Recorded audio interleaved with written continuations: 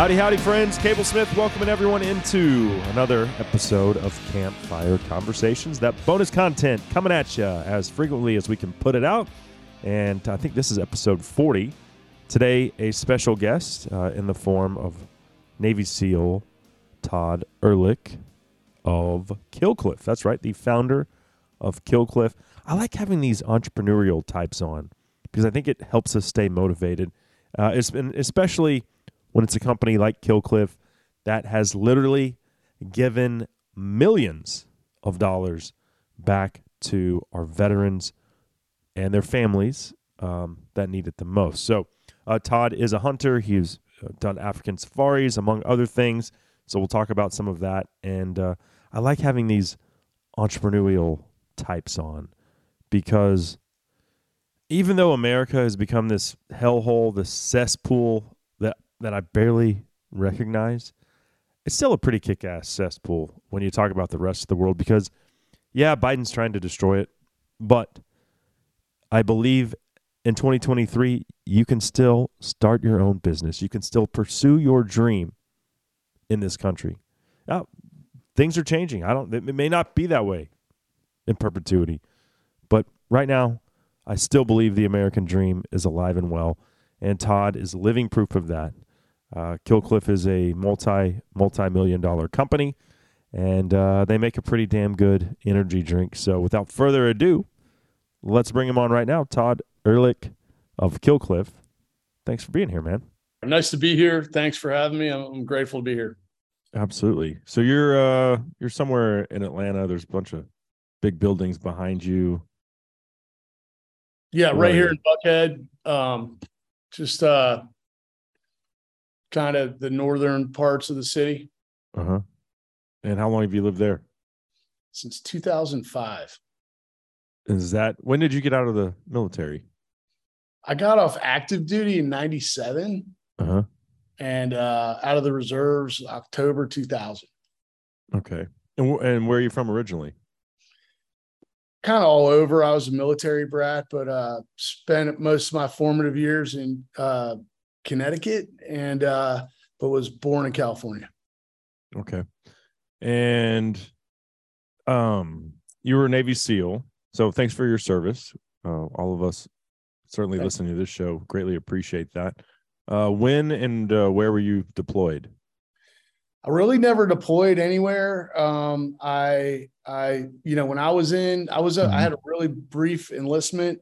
I kind of graduated from BUDS, went to the SEAL team, knocked around the SEAL team for a few years, and my enlistment was up and I got out. So I really never did anything of any significance. Still, I'm the most junior team guy ever, which is kind of driven a lot of what I've done because I was like, it was a very regretful decision on my part, you might say. So kind of, like I said, the most junior team guy. I'm like the eternal new guy.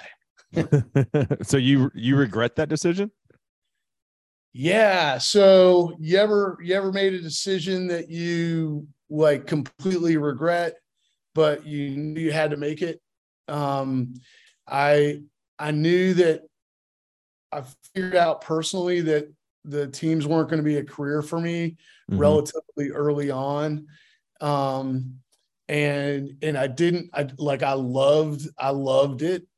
You ask anybody who knew me back then, I was the happiest team guy ever. But once I realized it wasn't going to be my long-term career, I made a decision that I had to kind of sacrifice what I wanted to do with what I thought I needed to do from a responsibility for what would end up becoming my future family. But it's also at the time had no idea, the global war on terror was going to break out, 5 minutes later. So right. I got to be a kind of have a really interesting view of what took place over those years, because it's a lot of us like veterans, and, we respect them, which I do as well. I always feel uncomfortable when people thank me for my service, because I'm like, I didn't do anything, but I will say, like, I know what those guys did. So that's really driven a lot of what I've ended up doing in life since I got out. Mm-hmm.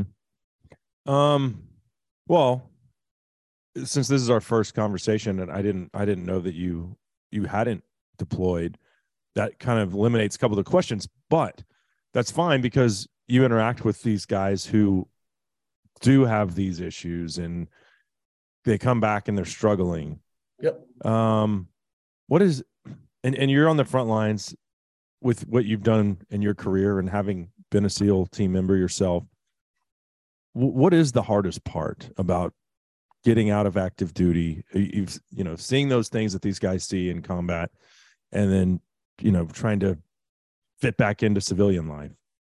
Yeah. So, I'll tell you, even for the short period of time I was in the Navy, it was very hard to recalibrate into a civilian lifestyle, having not seen any combat and having, really, done nothing relative to my friends that I left when I left the Navy. So I immediately was aware of that. Like, I was like, okay, if I'm struggling becoming a civilian, what are they going through, as they kind of started coming out over the years. And there was a lot of challenges. I mean, the first thing that pops up, interestingly, is, when you're in a community like that, I always tell people, I'm like, the person I dislike the most in my community is still probably would be ranked in the top 20 people, of people I like, as a civilian, these the whole spectrum just moves up to the head of the line. So when you walk around in your civilian life and you are interacting with, kind of all types of folks from an integrity perspective, just kind of the whole concept of honor and everything. And you trust people because you expect them to do what they say they're going to do, and they don't. That's one of the first things that becomes clear, is like, hey, people aren't wired like those guys were, right? That seems so obvious, but when you were in a very sheltered environment with just those folks for a long time, it's a really meaningful material aspect of it. So that's the one thing. And then as guys started coming back, I could really tell that there was a huge impact on folks.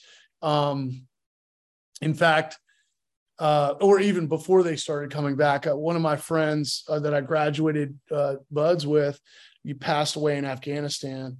And I mean, when one of the guys called me and told me, I could tell the effect it was having on him, and and I knew the effect it was having on everybody else. So that was kind of what drove the whole Killcliff business model.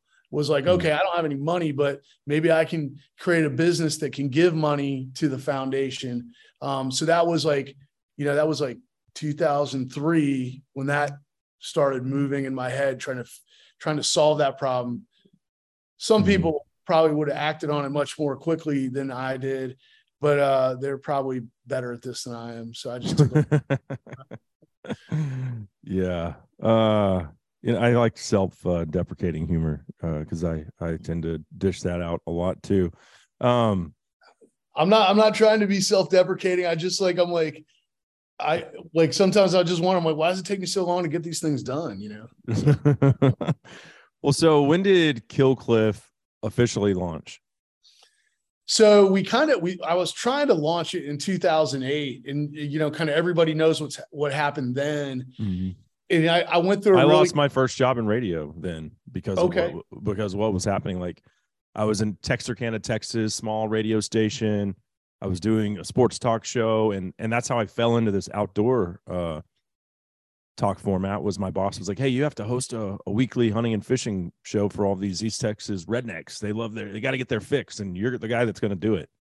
And I fell in love with it. Yeah. But then the economy went the crapper, and half of our advertising went away, and my boss was like, I can't afford to pay you anymore. So yeah, I felt that sting, certainly on a personal level.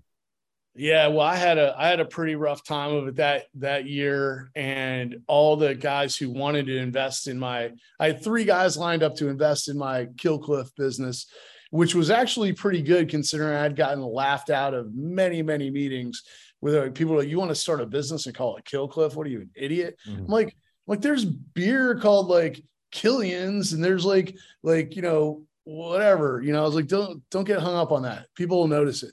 But anyway, all 3 of those investors walked away from the table and didn't want to like invest. And it wasn't like a lot of money. It was like, I was trying to raise like $150,000. Mm-hmm. So what ended up happening was I kind of put it on the shelf for about a year and a half. I really focused on what I had to do in my day job, which was a small business I ran, and kind of made sure that made it through the economic downturn, which it did. And then I woke up one day and I was like, I've got to do Kill Cliff. I've got to make that happen. And I literally, I remember like being in my office, and I was sitting at my desk. It was like one of those old school desks with like a normal drawer underneath in the middle. And I opened that drawer, and something when I looked in it made me think, I need to ask everybody I see for $150,000. And so like an obnoxious idiot, like literally everybody got asked for $150,000. Everybody, like, even if I knew they didn't have money, I was still asked. And because I was like, I got to get this done. And finally I was in a meeting, and I mentioned it at the end of the meeting. I was like, hey, by the way, you got $150,000 you want to invest in this, beverage company I'm starting? And the guy was like, yeah, sure. Gave me a check, so it's a numbers game at the end of the day. So it is. When I first started this show, I mean, I would take $200 from Jim Bob's fishing guide service on Lake Texoma, and I'd make him a commercial, which today I wouldn't even make and I would run that commercial for like 4 months as part of the $200. And today I wouldn't even make a commercial for $200, much less put it on the show. I mean, but what you got to do to get by. And I don't even think I made a profit for the first 18 months or so. It was just like, how long can I do this until my wife says, you have to go get a real job now? That's basically what it was. And then here we are almost 15 years later, still doing it. Wow. So yeah, good for you. Yeah, that's amazing. But good for you too. And finally, it is a numbers game. That was the point, is how many, it was cold calling people, go to a hunting trade show, get every business card that I could get, or tear out every ad in a hunting magazine, and then just call all those people and say, will you please just invest some peanuts with me? I'm starving here. So it's a really interesting at that stage, kind of who takes the bait, or who, not the bait, but who wants to help you and who doesn't. Right. Mm-hmm. And that's always been really fascinating to me. Like, I'd like reach out to people and I'd be like, surely this guy will want to help. He'll understand where I'm coming from, and he could probably put himself in my shoes and understand the position I'm in. And like, sometimes like the response would be like so different than what I would expect. And it kind of made me, it did, like, normally I think people will be like, hey, well, that just makes me, want to not like give back or not help out or whatever. But I was like, man, when somebody was like, hey, I understand what you're trying to do, I might be able to help you a little bit. It meant so much, that I try my best to be that guy. It doesn't always work out, but I try my best to be the guy that will listen and try to, if I'm not going to invest or whatever, I'm going to try to steer them in the right direction, give them some advice that might help them out or something like that. I always tell team guys, I'm like, dude, just my phone is like the bat phone for business questions for you, Yeah. So anyway, I mean, it's a fascinating thing. Like, when somebody's asking how the other person responds, you know what I mean? Yeah. It means something. That response means something. Yeah. 100%. But it goes back to what you said about people doing what they say they're going to do. And these people weren't going to invest in me or this show unless they thought, because I wasn't offering, to help veterans. I was just like, here, this is what I want to do with my life. Believe in me. Right. Right. Why should I? Well, okay. Well, I'm going to run the commercial. I'm going to make it for you. I'm going to do what I said I'm going to do. But that's one of the most important signals in business is when somebody says, this is what I'm going to do with my life. I need your help. Right. Because a lot of people do a lot of things in business and commerce that, aren't really like purpose driven for them. They're just collecting a check. But when you hear that signal, like, hey, this guy has a passion for this and wants to do this. That's when my ears perk up. You know what I mean? Yeah. Sometimes people come at me with like, hey, I'm really passionate about green energy. And I'm like, I'm not. Right. I'm like, cool. Like, there's a lot of people that want to back that stuff. I'm not a green energy. I want to drive over your Tesla with my jacked up truck is what I want to do. See how that works out. So 2011, I'm just going back, like when I was a younger man, I surely drank a lot of unhealthy energy drinks, and I'm thinking like Red Bull, Monster, Full Throttle. I don't know what other ones were already on the market then, but it seems like Rockstar. Yeah, Rockstar. It seems like it was a saturated marketplace to go into. But then here we are 12 years later, and I just see more and more different brands popping up. So clearly you knew something that most people didn't, because I would have looked at it and be like, man, the Red Bull and Monster already have this market cornered. And then there's the other fringe ones. And how are we going to get Killcliff in front of people and make it a viable option? Yeah, well, the truth is that Killcliff wasn't an energy drink. We were a recovery drink, which I looked at it like it was a lightly caffeinated, like my attempt was to create an analgesic product with natural ingredients, right? Which I don't want to get in any trouble. I'm not making any claims or anything, but it just had a lot of ginger, which there had been some research done that ginger had analgesic properties.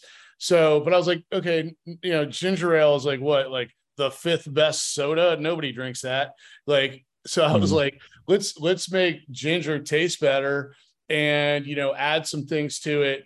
And it was actually kind of an anti-energy drink, right? Not that it made you tired or anything like that, but it was like, I've always had enough energy. I didn't need a bunch of energy. You know what I mean? I wasn't outside of a cup of coffee, I wasn't jonesing for an energy drink. So I was like, I just needed something that, like, in my mind, it was like 1% improvement was all I needed. If I could feel like 1% better, that would be a lot better.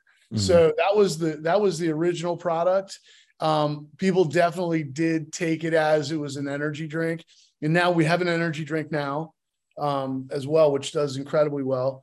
But it was a crowded market. I mean, here's the deal. The beverage market is a crowded market. You're competing with water and coffee and like booze, right? There's like a lot of beverages, right? So in order to pry some of that stomach share away from people, there had to be something more to it. And, Killcliff started always with the concept that we were going to give to the Navy SEAL Foundation. And that's one of the coolest parts of the story is we were just sending checks.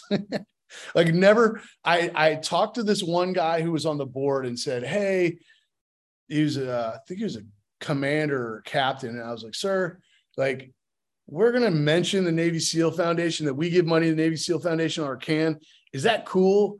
And he was like, we'll take all the publicity we can get. And I was like, okay, cool. So I just went off and did it. I was like, I got one guy to say yes, that was enough. And we started sending checks. And there were times where we sent checks. It was more money than we made that month in total top line revenue. But I was like, I felt like we needed to like send some money. And apparently what happened was there was a bunch of SEALs who were like, who the hell, what, Jack Wagon is doing this, like using our name and all that stuff. And so they called the SEAL Foundation and they're like, no, we get checks from these guys like every month or so. We've never talked to them. They've never asked for anything. And then fast forward a couple of years, we sat down with the with the foundation executives and the CEO, and they, you know, we reached an agreement to be an official partner with them. So it's kind of a cool. We didn't ask for anything. We just wanted to give, and it turned out to be this thing where now we've given over $1 million. And when you look at one, just to put it in perspective, anytime you look at one of those companies where you have like, we give a portion of our profits to charity, check how much they give. It's like nothing, because they never have profit, right? Yeah. So you have to, if you're going to be a real purpose-driven product, it has to be part of the equation from the beginning, that part of the proceeds or some amount goes to that charity, or you're just full of crap. And what is the SEAL Foundation? Does it benefit the family of fallen SEALs, or is it helping with guys who come back and maybe they need mental help or whatever it is? So there's a handful of Navy SEAL related charities. The Navy SEAL Foundation is kind of like the big one. Mm-hmm. It's kind of the granddaddy of it all. I think it started in 2001. So it was after I got out.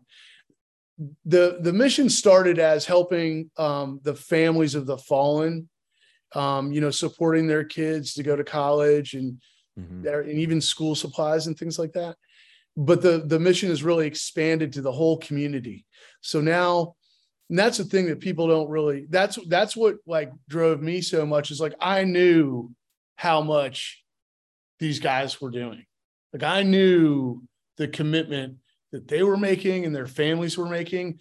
And it's like, I can't ethically walk around in life and not admit that they're like out there literally they're putting it all on the line every day. And we're sitting here, but I'm not getting shot at, I'm like, I do live in Atlanta, but I'm not, but I'm not really like, I'm not risking anything other than, driving home and back from work. So I knew how big of a deal it was. And so they do a lot for the community in general. The Navy SEAL Foundation, like they'll put on camps for kids of team guys who are deployed, so they can have a more normal childhood and relate to kids that understand what's going on with them. Because if your dad's gone for 6 months and, you can't talk to him or whatever, like things get kind of weird, Yeah. So they need to be around people to understand what's going on. So they'll do all these things, and they help guys in the community with their injuries, their families. I mean, it's like the whole 9 yards. It's kind of an amazing organization. Uh-huh. I mean, It is an amazing organization. Excuse me. Yeah.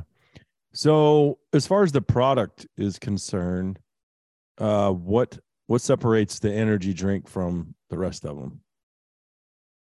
Caffeine. Caffeine. It's got 125 milligrams of caffeine.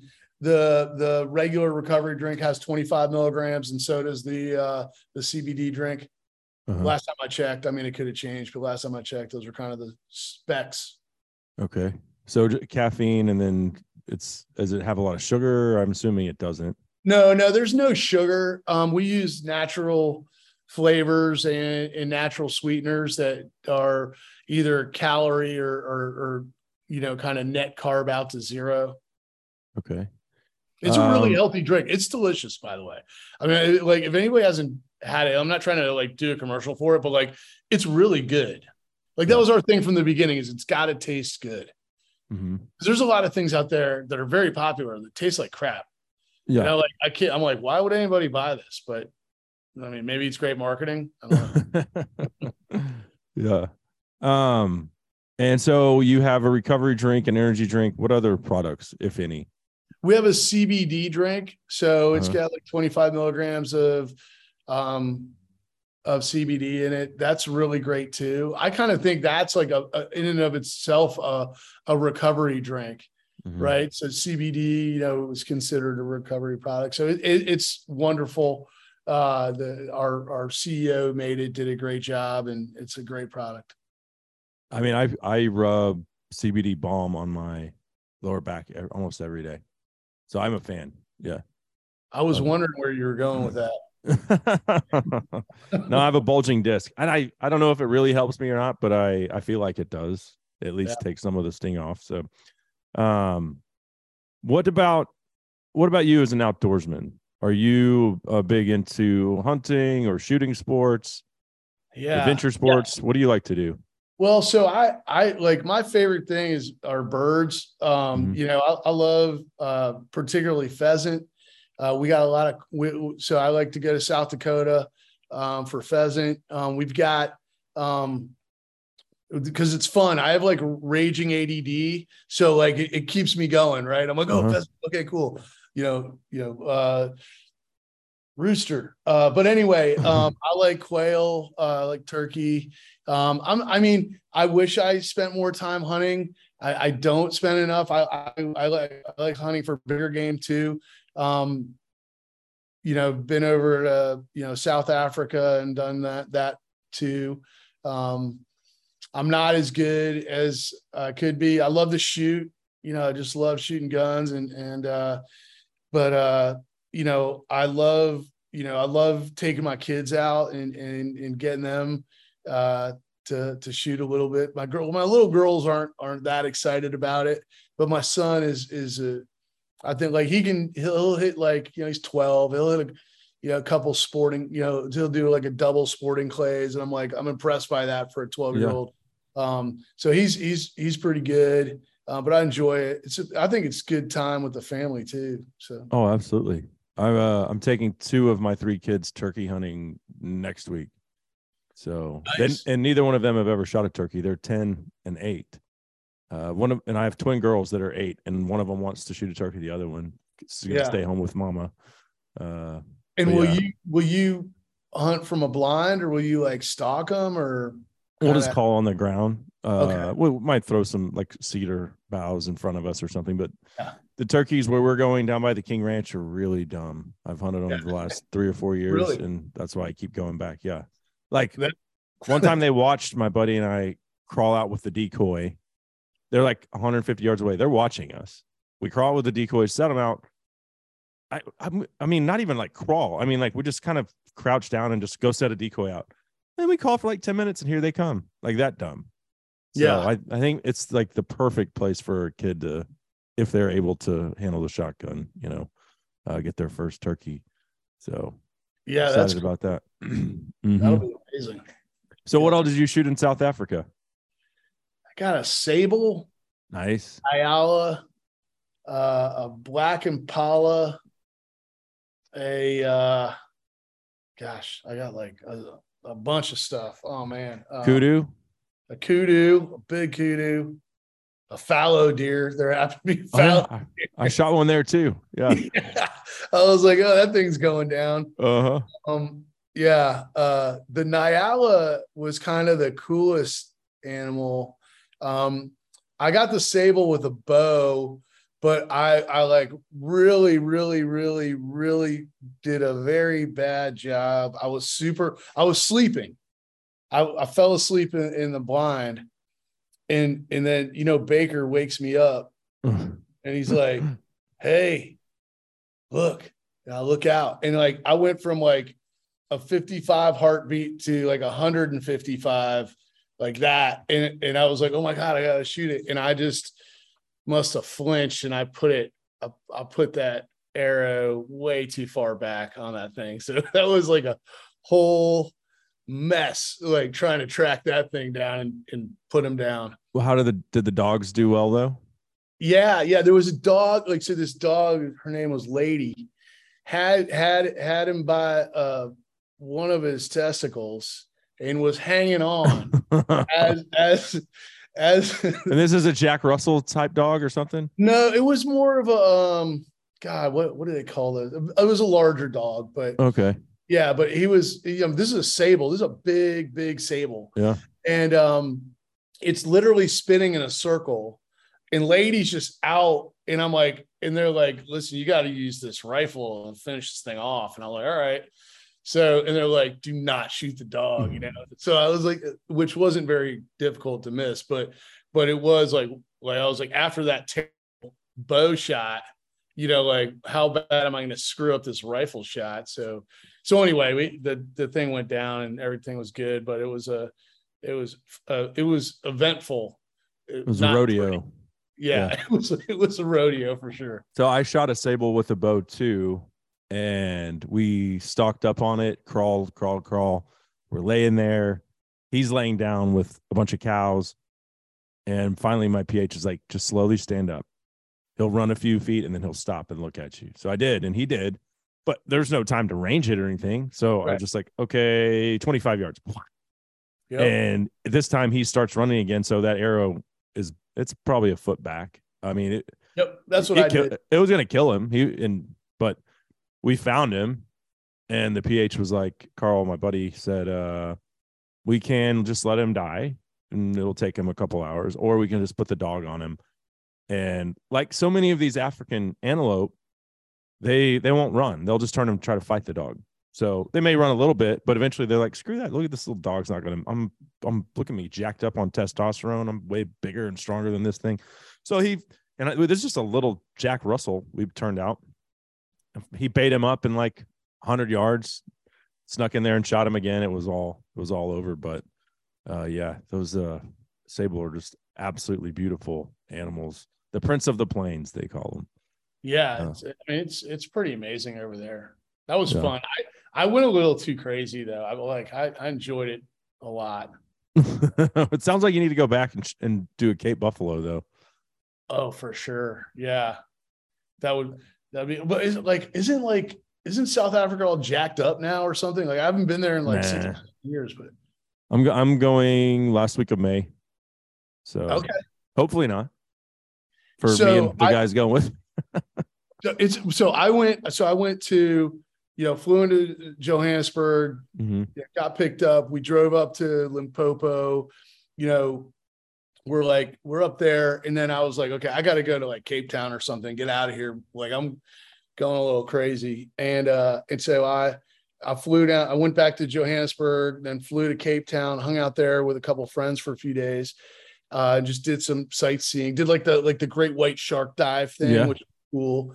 Saw some great whites, which is neat. And then on the way back, I get back to so I fly from Cape Town to Johannesburg, but I'm inside the airport, right? And somebody called, I forget who it was, but they're like, are you anywhere near the news? And I'm like, yeah, I think I can go check out the news. And I look, and there's like that thing where the cops in South Africa like go like this and like hang out of the car and like shoot the carjackers, like literally happened right in front of the arrivals or the departures area of the Johannesburg airport. So it's kind of interesting, but yeah, it was an eventful trip. It was like there's a lot going on in South Africa. Oh yeah, never a dull moment. What would you say is on your bucket list, if you have anything left that you just like, I want to go hunt that someday? From a hunting perspective, I mean, or fishing. You like to fish? I don't know. I love fish. I love to fly fish. So on my 50th, I'm 50. On my 50th birthday, I went down to Mexico to try to fly fish for some permit. Nice. Didn't get any. I only got a few bones. Almost got a tarpon. But yeah, I love fly fishing. I think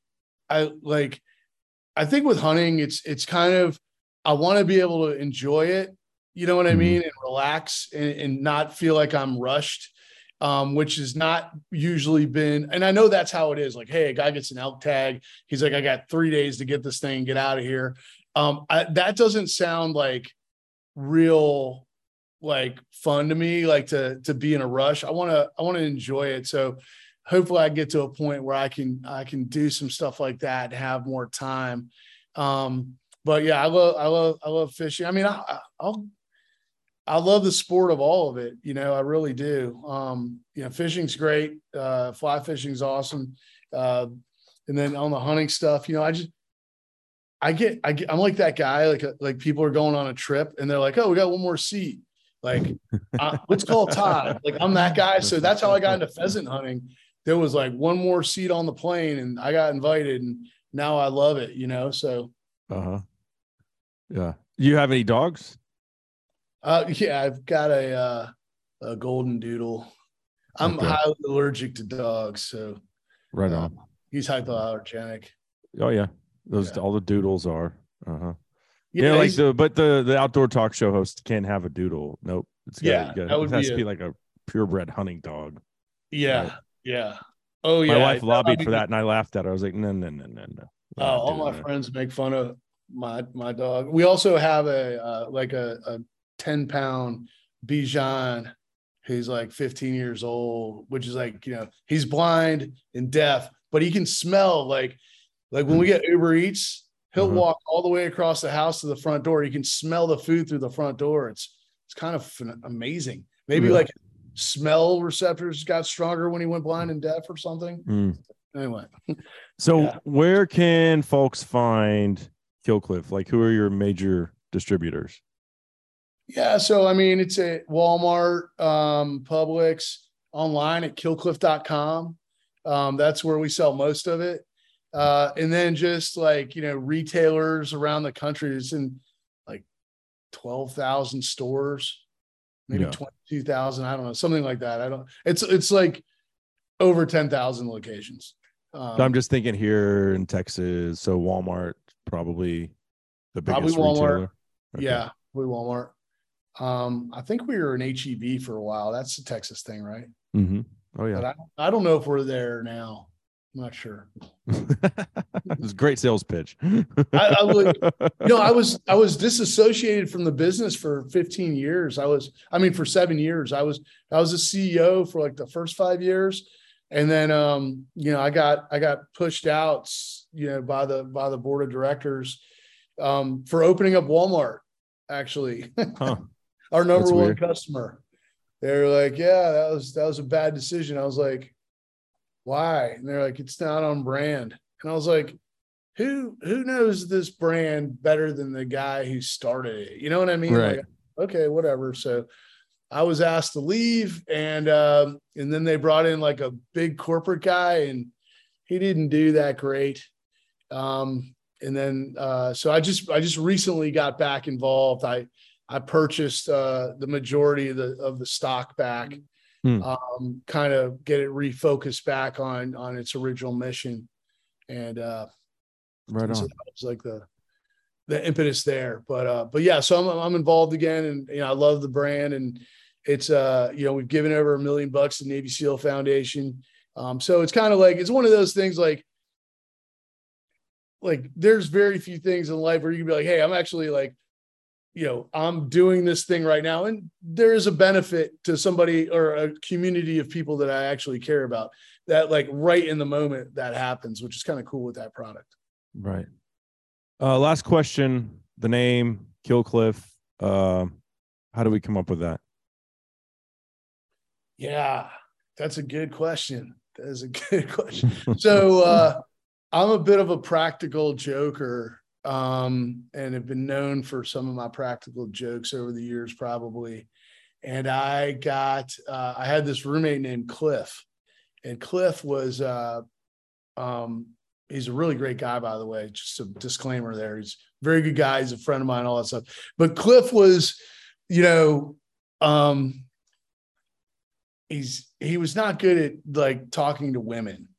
And like, it kind of annoyed some of my other friends, where it was like, he would scare the women away, and he's a handsome guy. He's 6'6". Like, he should be able to, like, they want to talk to him so bad, or at least they used to.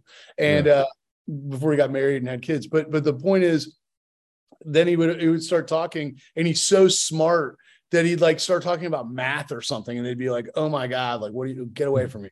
So as a joke, like, to kind of endear him more to our friend group, I made these t-shirts that said Killcliff, and I gave them to everybody that I knew. And then that joke kind of like got its legs and kind of started growing. And one night, a friend and I were just having fun, and we gave him an eviction notice, and we said it was like from the Killcliff committee, and he got really upset and kind of started yelling at me, and he pushed me, and I'm 5'9" and he's 6'6". And when he pushed me, I went flying, and I was like, damn, that was aggressive. I'm like, you know what, Cliff, I haven't, and I'd been working on Killcliff, the drink, and I just didn't know what to call it. Like, I really didn't know what to call it.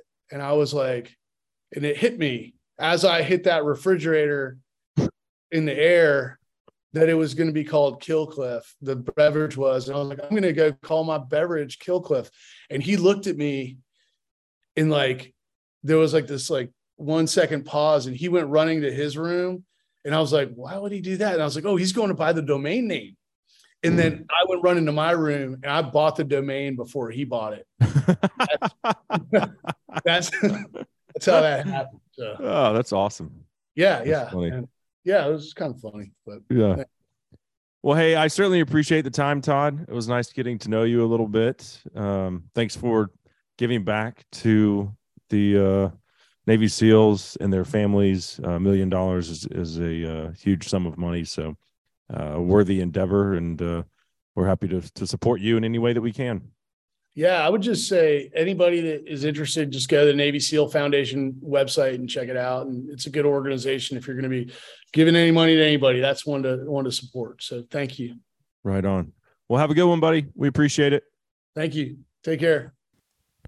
So there you have it, Todd Erhlich of Killcliff. Yeah, man, I like energy drinks. I do. But I'm trying to not drink the ones that are full of crap, like that artificial sweetener.